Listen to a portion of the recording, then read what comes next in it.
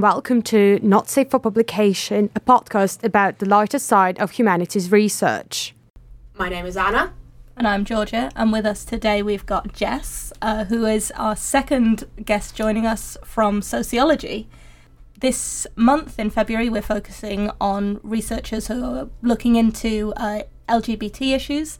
Jess, welcome. Thank you. Happy to be here. Great to have you join us today. Do you think you could introduce yourself and tell us a little bit about how you came to be in Manchester? Yeah. My name's Jess. I'm a third year sociology PhD student. I'm from New York. I went and did my undergrad in Ithaca College in upstate New York. I got a BA in anthropology and a BA in art history. And I liked Ithaca so much I didn't want to leave. So instead of doing anything with my degree once I graduate, I lived there for maybe a year, bartending and working at a clothing shop and stuff like that. But then I realized I kind of wanted to finally do something with my degree, not sure what. I'll start education. I wasn't really as happy in Ithaca as I probably wanted to be. So I was I'll just move to England and see how that works. So then I came here to do my master's. It was supposed to be a 1-year bit, but I ended up liking Manchester so much that I stayed and applied for my PhD. My master's was in social anthropology, and I ended up looking at kind of how, in the lesbian world and the community, there's different categories. So you have butch, femme, boyish, tomboy, lipstick, all these different names. When I went out to Canal Street, I kind of noticed that not like-minded, similar-looking people, butch people hung out with butch people and femme people hung out with femme-looking people. And I was wondering if this impacts how you socialize in the queer community and what does it do.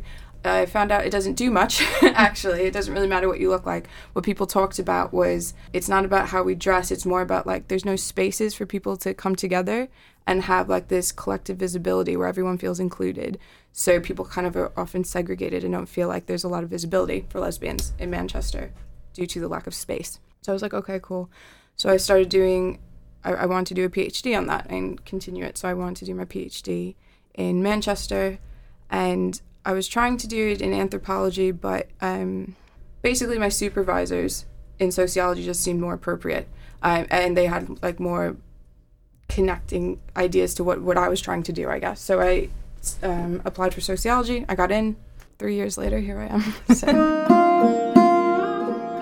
So you're our first guest who's in their third year. Okay. So it's going to be interesting to kind of hear about what the last 2 years have been like, I suppose. I hope it's not too depressing. Final year, you just crumble. Yeah. Well, I think it'll be at least interesting to hear about what you've kind of learned along the way, I suppose. But maybe we could start by finding out more about your research. You've obviously given us a bit of an introduction into how you got into it. Yeah. But tell us about your project. Okay, so my project, I want to change the title, is something to do, but it's called Sapphic Space Scarcity. So Sapphic as in lesbian, Sapphism as in lesbianism, and just basically looking why there's so few lesbian identified spaces is my main question. And essentially the research shows that, gay men are out on the scene more because they have more money, they like to be out in public more, and they're kind of just more identifiable, whereas lesbian women like to stay home with their cats and their partner and not leave, and we're all really poor, or something like this. And I just looked at it and I was don't you see how this kind of gender role dynamic is happening in the community, but no one's really questioning it. No one's being oh, or maybe there's bigger social factors happening. So kind of this idea of power dynamics and gender regimes. So that's what I'm looking into, but it goes more to just gender, I guess. So if you're looking at Canal Street, there's a particular kind of person that really accesses it. Most people identify it as cis, white, middle-class, young gay men, but there's also cis, white, middle-class, young lesbians actively engaging in Canal Street. So you start questioning things about not just these different gender dynamics, but also sexuality and ethnicity and age, and how do these factors make Canal Street more or less accessible. And one thing I'm looking into currently is how basically Canal Street is not very accessible for a lot of people who identify as LGBTQIA+, right? So what the women I've been talking to have created alternative spaces. So there's Shit Lesbian Disco that happens annually at this point, during Pride. And that's the only woman-only space, so men are not allowed to be there. So if you identify as a woman in any shape or form, you're more than welcome to come. And then I volunteered in the Her events. So Her, I don't know if you guys know, it's a social app for queer women. So there's 2 points to it. One is like kind of like you can swipe and like people, and it's for dating. The other is like Facebook, so you can put up statuses, and there's friendship communities and stuff like this. And you have like a board with, you know, your profile and everything. So they started putting on events in major cities with queer hubs. So Manchester became one of those. So I joined the team and did like 4 events with them, which they were amazing. And, you know, you really saw like women coming together, and the feedback was generally really positive and welcoming. It was like finally like a really friendly atmosphere for women to be in. There's a bit of a stereotype of Vanilla, which is the only lesbian bar in Canal Street, of being exclusionary, and there's certain cliques and judgmental. That's how a lot of people explain it. Yeah. See the nods. So I started looking into that and writing a bit about the success of these alternative events as creating inclusion. But essentially there's a tension because, again, my main focus is about visibility. And although these alternative spaces are creating positive spaces for women, essentially the commercialized scene is the most highly visible place for LGBTQ people. So you're not really gaining that kind of visibility still, although you're gaining a sense of belonging. That sense of belonging is limited because since they're alternative, they have kind of underground characteristic. You have to be in the know and you have to seek them to properly find these spaces. So that kind of limits the accessibility for some of the people I talk to. That's really interesting to me, as I've done a little bit of, so I'm a historian, but I've done a little bit of work on subculture around the physical space for subculture. So that was the question that was kind of going around my mind when you were speaking just then, is I was thinking about Vanilla. Yeah. And the very literal space of Vanilla. It's minuscule. Yeah. It is the smallest nightclub I have ever been inside. So tiny. It is shoebox size. Yeah. And it is also very cliquey, but I was thinking about actually how the physical space functions for visibility when you've got, you know, the gay village now is really, it's a whole quarter, it's several joined up streets that are mainly about cis white male gay expression, and then you just have this one very small physical space that is about cis white female gay expression. Yeah. So has that been sort of a part of your research, dealing with the location? Yeah, I noticed the location. It's literally off of Canal Street, like behind it almost on Richmond Street, right? And so the physical aspect of it is interesting. A lot of people comment on how small it is of a space. And then that goes, there's different types of accessibility, right? So social accessibility, but also just like physical and mental accessibility to these spaces. So a lot of people I know who struggle with stairs, who can't do stairs, they can't go to Vanilla because the only bathroom they know of is upstairs. Also, they have seating downstairs, but later in the night they remove it for a dance floor. So it's more limited downstairs, so you would have to go upstairs to a couple of booths and stuff like that. So the smallness of the space actually is limiting for people who are anxious and don't like a club scene. So it's very small, it's very loud, it's very dark, it's very clubby, which is good for some people, good for some nights, but people are really looking for like a cafe. They really want like a cafe bar kind of atmosphere that's just not really provided on Canal Street. I guess Number One opened up, and that provides like a restaurant, cafe, bar kind of experience, but they wanted one that was more woman orientated. I didn't feel like that really did the justice that they were looking for, I guess. Yeah. I was just wondering because, and this might be a very stupid question, but speaking of language, because it's also one of the ways in which we kind of think about community, words lesbian and gay, when referring to a person who identifies as a heterosexual female, what would be kind of the differences in kind of presentation of a bar in a space? Right, okay. Wait, okay, let me see if I understand the question. In terms of lesbian and gay, like gay men and lesbian women, in the presentation of a space for those? Well, because word gay can sometimes be used to describe a homosexual woman. Yeah. Then...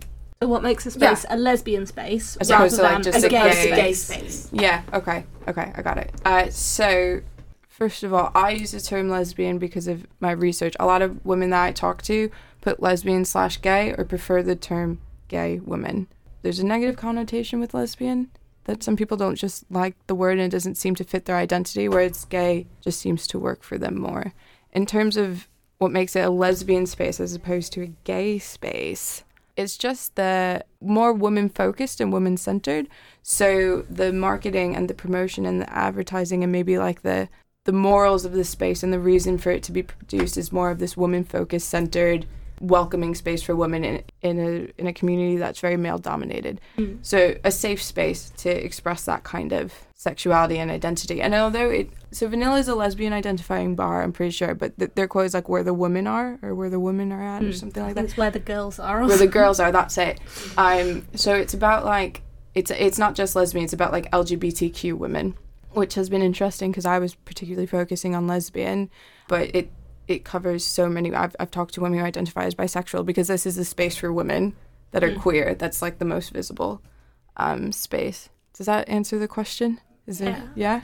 I think there's also something about how there's a bit of an assumption that on Canal Street, space that's identified as a gay space is sort of technically for men and women. There are male-only spaces in the village. There is one female-only or sort of female-centered space in the village.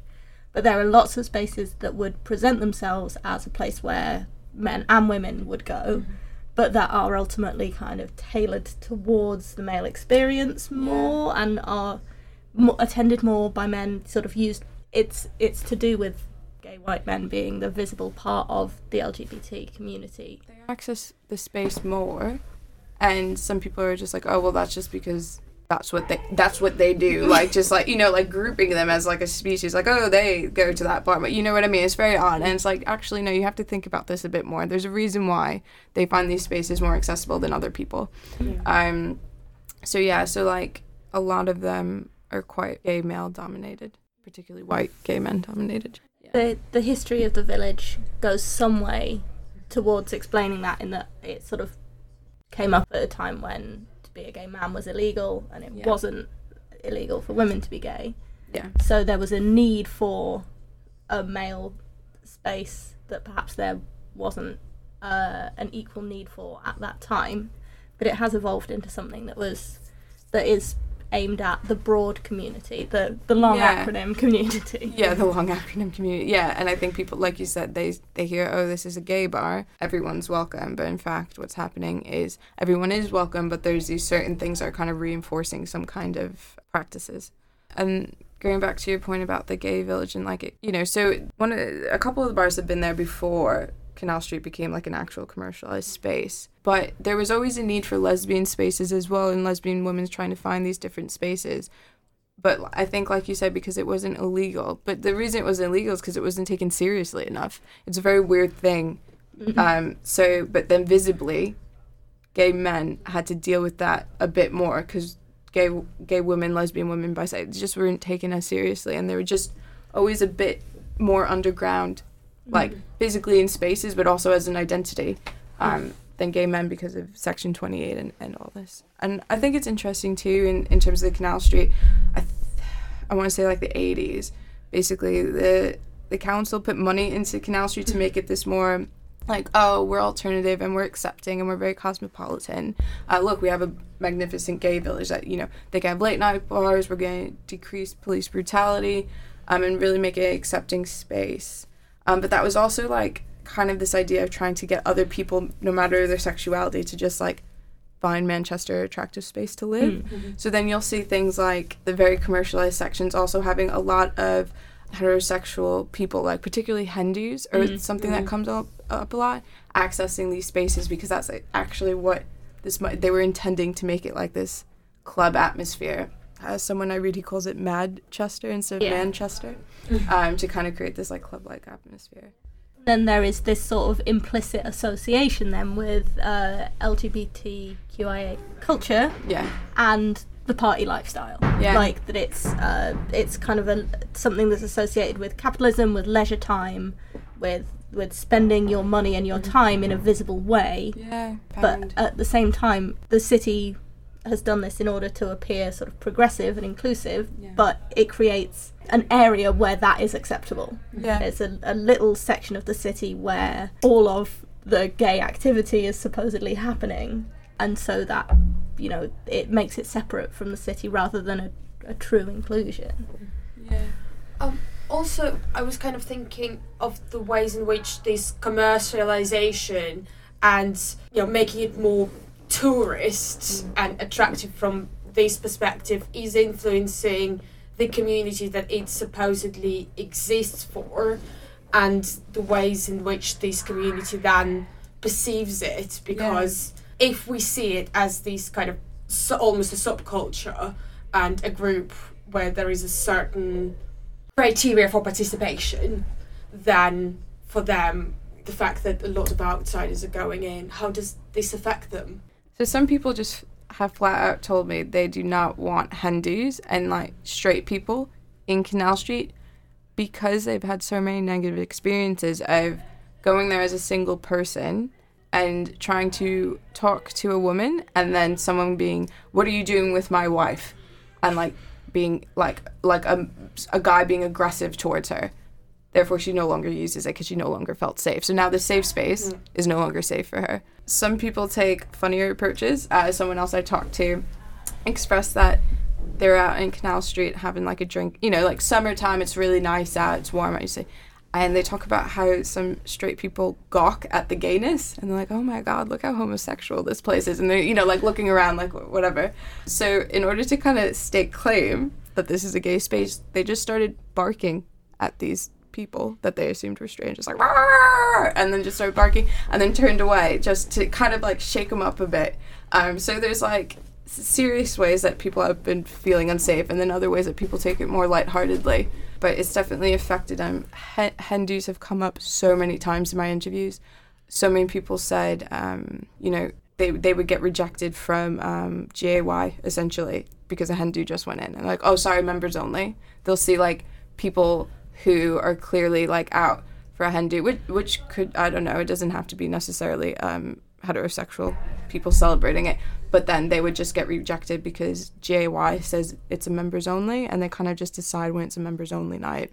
No one really buys that it is. They feel that they get refused at the door because they don't look gay enough, or they are discriminating. Some people say that they're racist, and you know, things like this. A lot of people have seen that I've talked to, and a few have experienced it.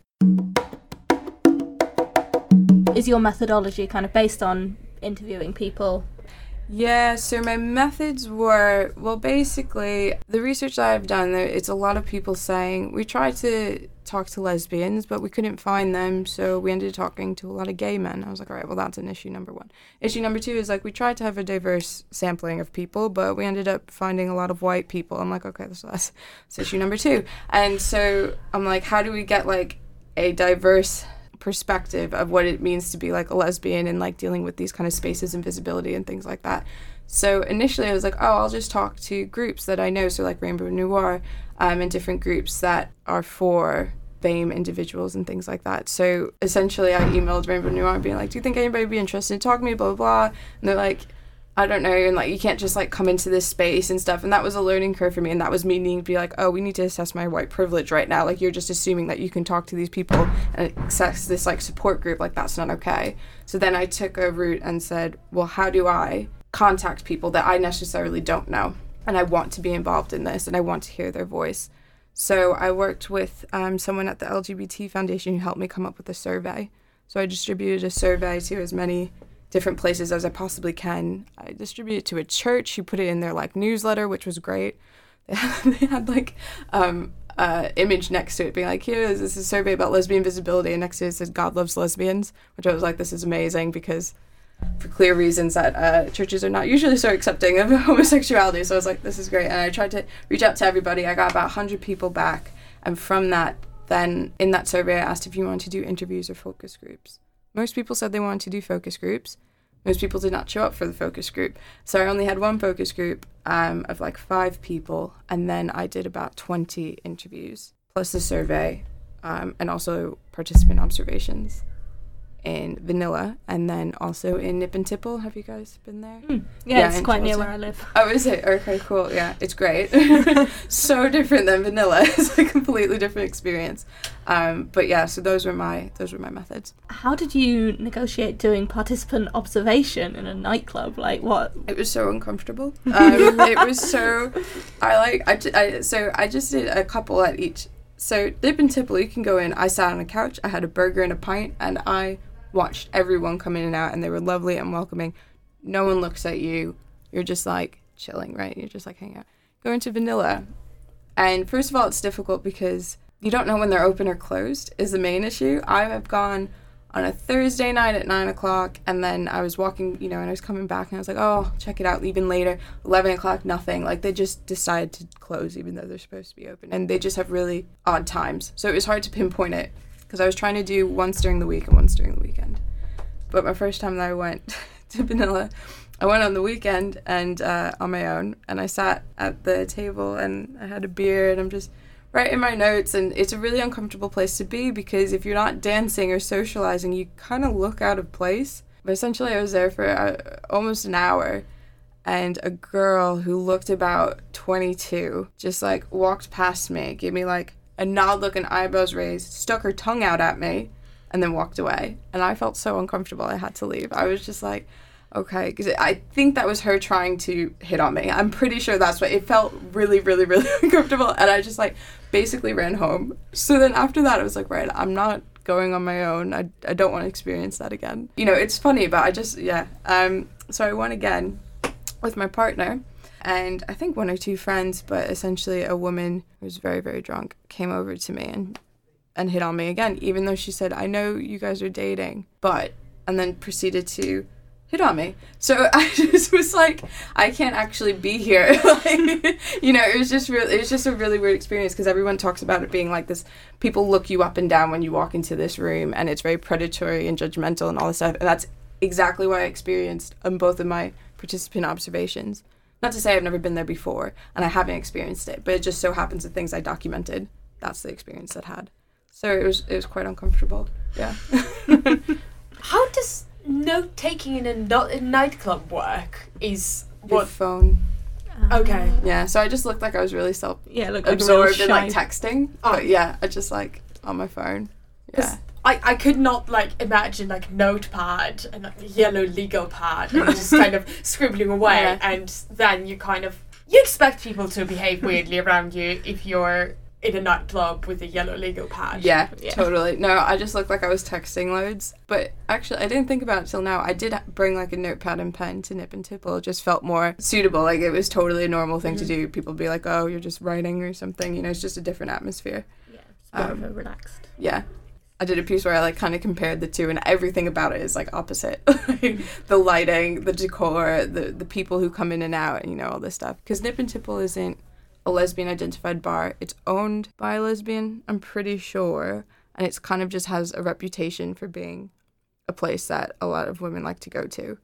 I did not know that. Oh, And really? When you've been talking about it, I'm like, I didn't know that bar. I've been there. Yeah. I didn't notice. I'm like Homer Simpson in that episode of The Simpsons. Just Something like, odd about this bar.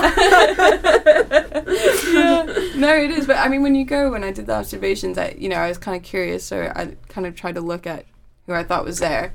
That's another weird thing. I'm like, oh yeah, I'm going to look about lesbian visibility, and all of a sudden I'm judging who's gay and who's not without talking to them and just watching them.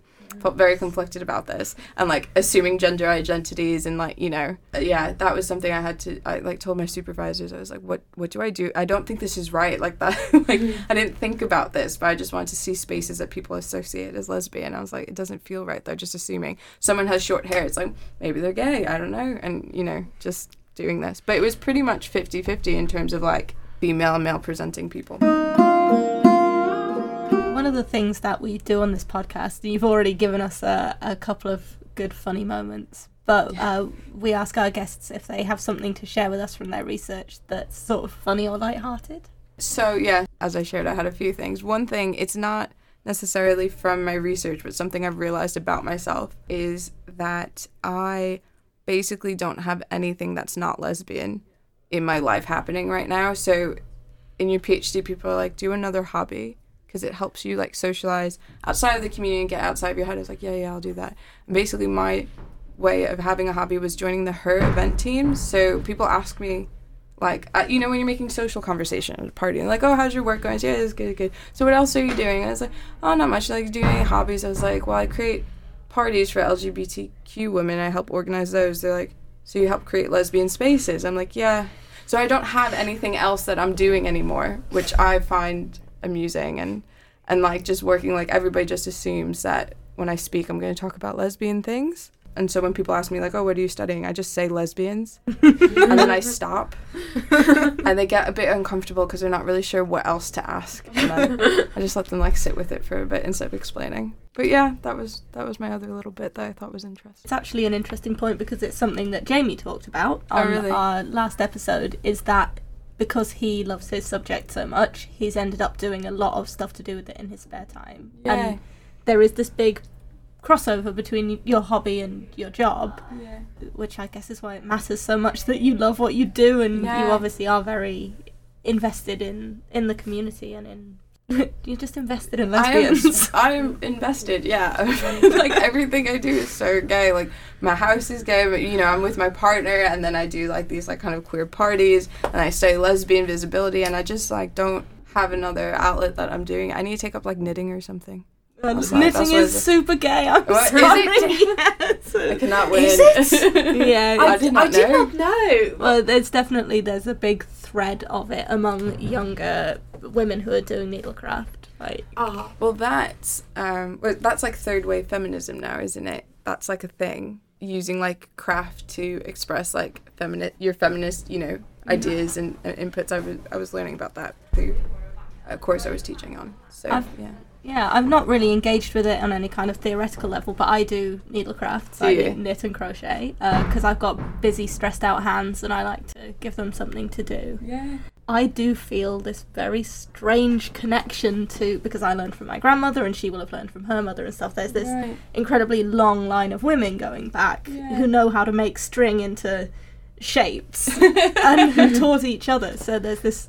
I just get very reflective when I'm knitting, and I think about, like, you know, there's one thread that I'm working with, and then there's this one thread going back through history, and it's that. So like, yeah, I get very intense about it. I get weepy. That's really nice. So yeah, see, this is what basically I come home after a PhD, you know, at uni, and I sit down and I watch like 5 hours of Netflix. I'm like, I have to do something else. Like, this is not.